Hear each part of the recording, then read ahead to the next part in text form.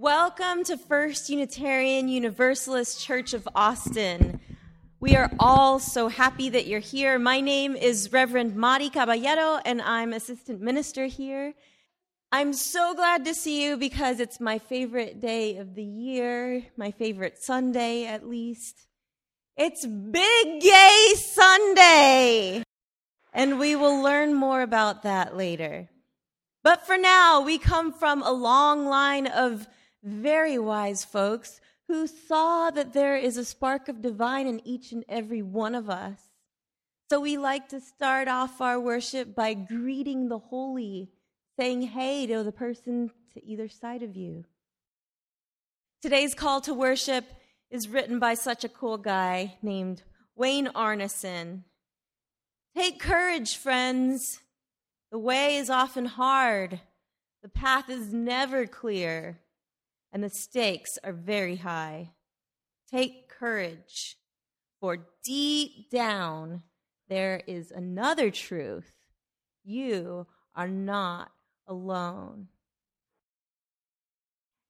Every week we gather in all of our wonderful diversity, and we love to remind ourselves what unites us. In that diversity, we have various beliefs, various walks of life, various life experiences, and one of the things that unites us, and we're very proud of, is our mission. And we live this mission, we try to, and we remind ourselves of it by saying it together each Sunday. We gather in community to nourish souls, transform lives, and do justice.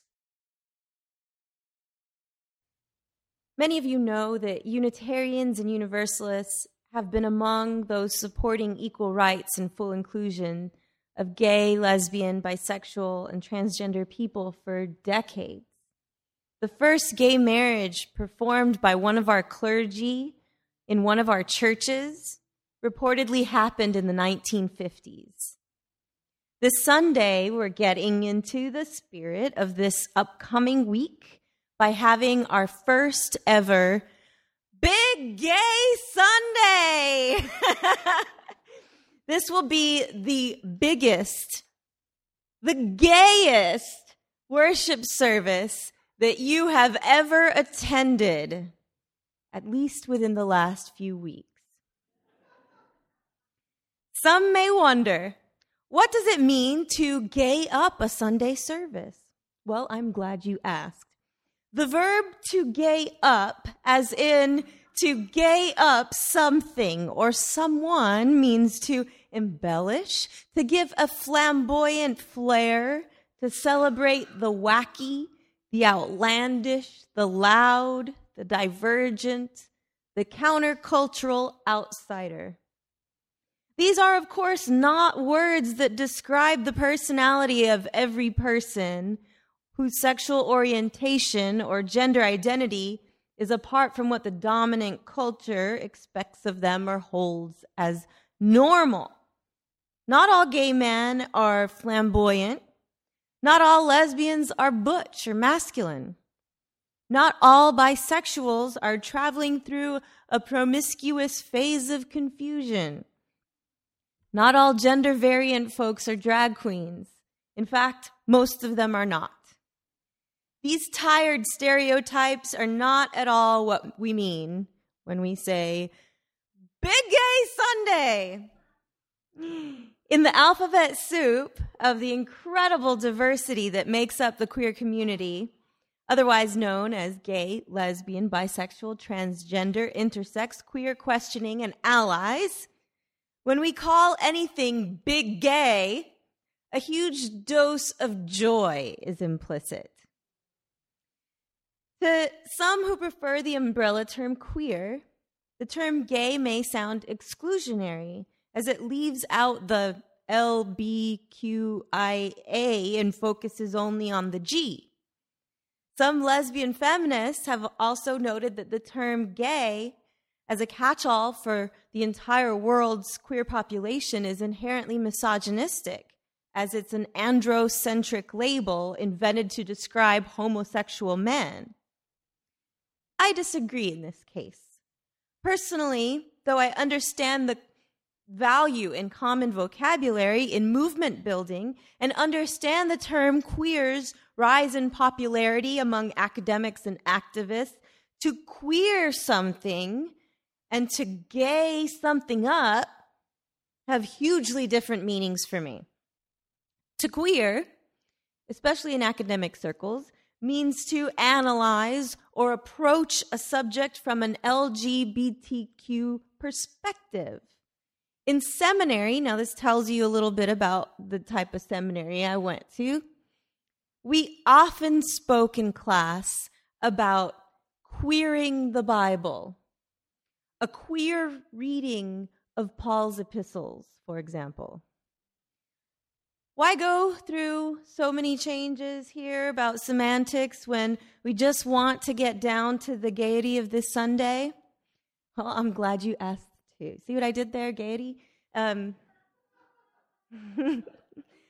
I once tried to commiserate with a gay friend about how folks always seem to assume that everyone is straight until proven otherwise. I confessed that I've often been guilty of this myself, this bias. And he responded, "Really? You do that? I always assume everyone's gay until proven otherwise."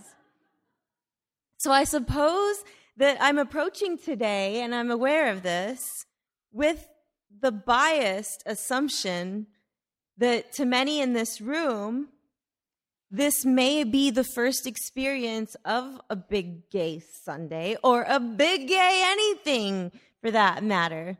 Which, and with this crowd, granted, I will own that that is a huge assumption to make. The truth is, this congregation has been involved in the work of welcoming all who come in good faith for quite a while. But it took a bit of convincing, to say the least, for this church to get behind the idea of doing the work required by the Unitarian Universalist Association to be officially recognized as a designated welcoming congregation to LGBT folk. I spoke with some of those who were involved in spearheading this effort who remember those days. Folks spoke of this place, as were most institutions of the 50s, 60s, 70s, and 80s, as very patriarchal and heterosexist. There were women's dances held here for Austin's lesbian population, several out gay men that folks knew and liked, and Interweave was formed as a gay-straight alliance during those years. But the unspoken message, and sometimes spoken message, was that First UU Church of Austin was a culturally straight church. There was a very visible norm. So, folks at that time may have had to strain their imaginations to think about a time in which this church could be led by out gay clergy. So, woohoo.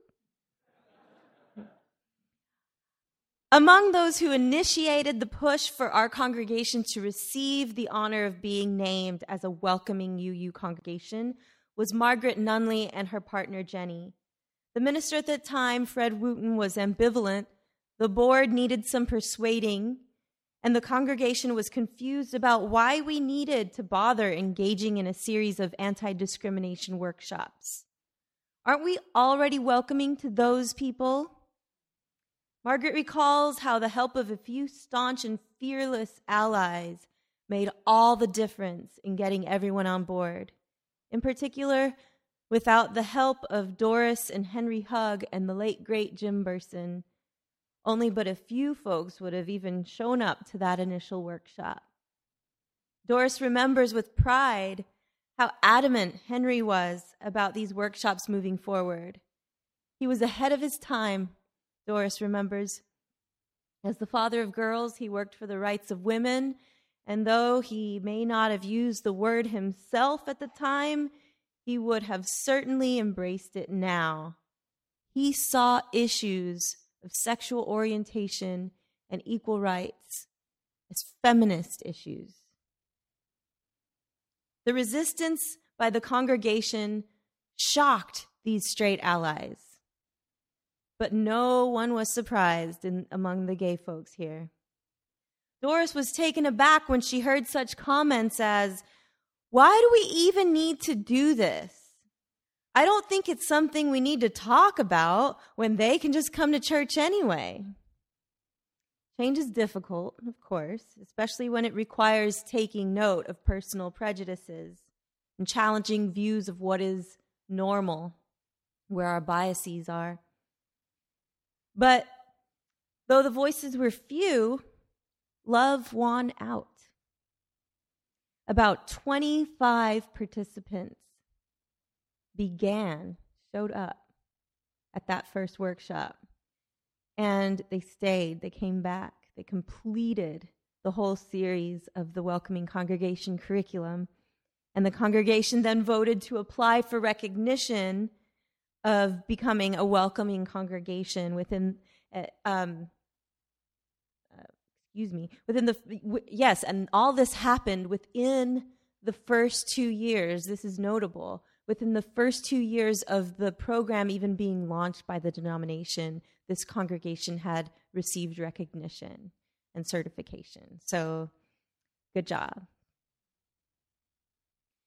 So make sure when you leave to stop and take a glance at our plaque in the lobby, our Welcoming Congregation plaque, now that you know what it took to get it there. But among the requirements of the Welcoming Congregation certification is a commitment, a congregational commitment to ongoing, continued education.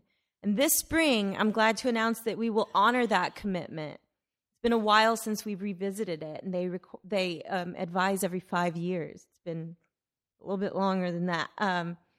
So we're going to participate in the Welcoming Congregation Renewal Program by holding a series of workshops called Living the Welcoming Congregation, the follow-up curriculum to Welcoming Congregation. So keep an eye out for that in your newsletters.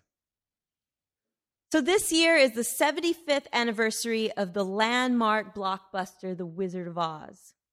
And this year's theme of Austin's Pride celebration is Welcome to the Wonderful World of Oz 10. And our church is once again participating in the festival and the evening parade happening this coming Saturday, September 20th. But there are all sorts of Oz 10 themed Pride events all week long. It all kicked off yesterday with the annual Big Gay Brunch. And we invite you to show up here on Friday night and help us build the float, and then again Saturday to participate. More about that later. So folks often wonder about the connection between the Wizard of Oz and Judy Garland and the larger gay community. No one can say it better than Pandora Box, star of TV's greatest gift to humanity, RuPaul's Drag Race. Pandora Box wrote in a Huffington Post editorial, "They weren't called Friends of Dorothy in the 40s and 50s for nothing. A pretty young gal gets swept away in a tornado, lands in a colorful, magical land, and squashes literally the one ugly being around, then gets fabulously sparkly new shoes, meets 3 members of a local gay men's chorus who help her to get to a hologram wizard. Then she goes on to defeat the hag of the bears, monkeys. That all sounds like a night out in West Hollywood on Molly. Ultimately, it's about knowing that the power is within you. Again, the gays love their boozy, pill-popping, messy, yet wickedly talented divas, and Judy Garland was one of the first. Divas, sparkly shoes, and musical numbers. Need I say more? Yes, the movie is escapist and over-the-top campy, which, as I mentioned early on, is not only something that gay culture admires, but the art of ironic exaggeration is one that we have perfected. Judy Garland herself was great at this also, whether or not she intended to be. We've seen her, NTM, she's just over the top. But that's not the only reason she's a gay icon.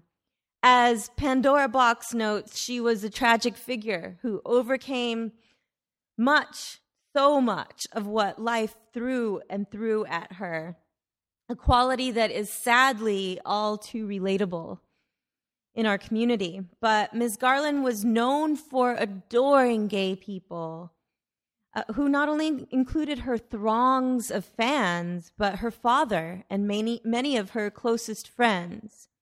She's reputed to have once said, "When I die, I have visions of fags singing Over the Rainbow and the flag at Fire Island being flown at half-mast."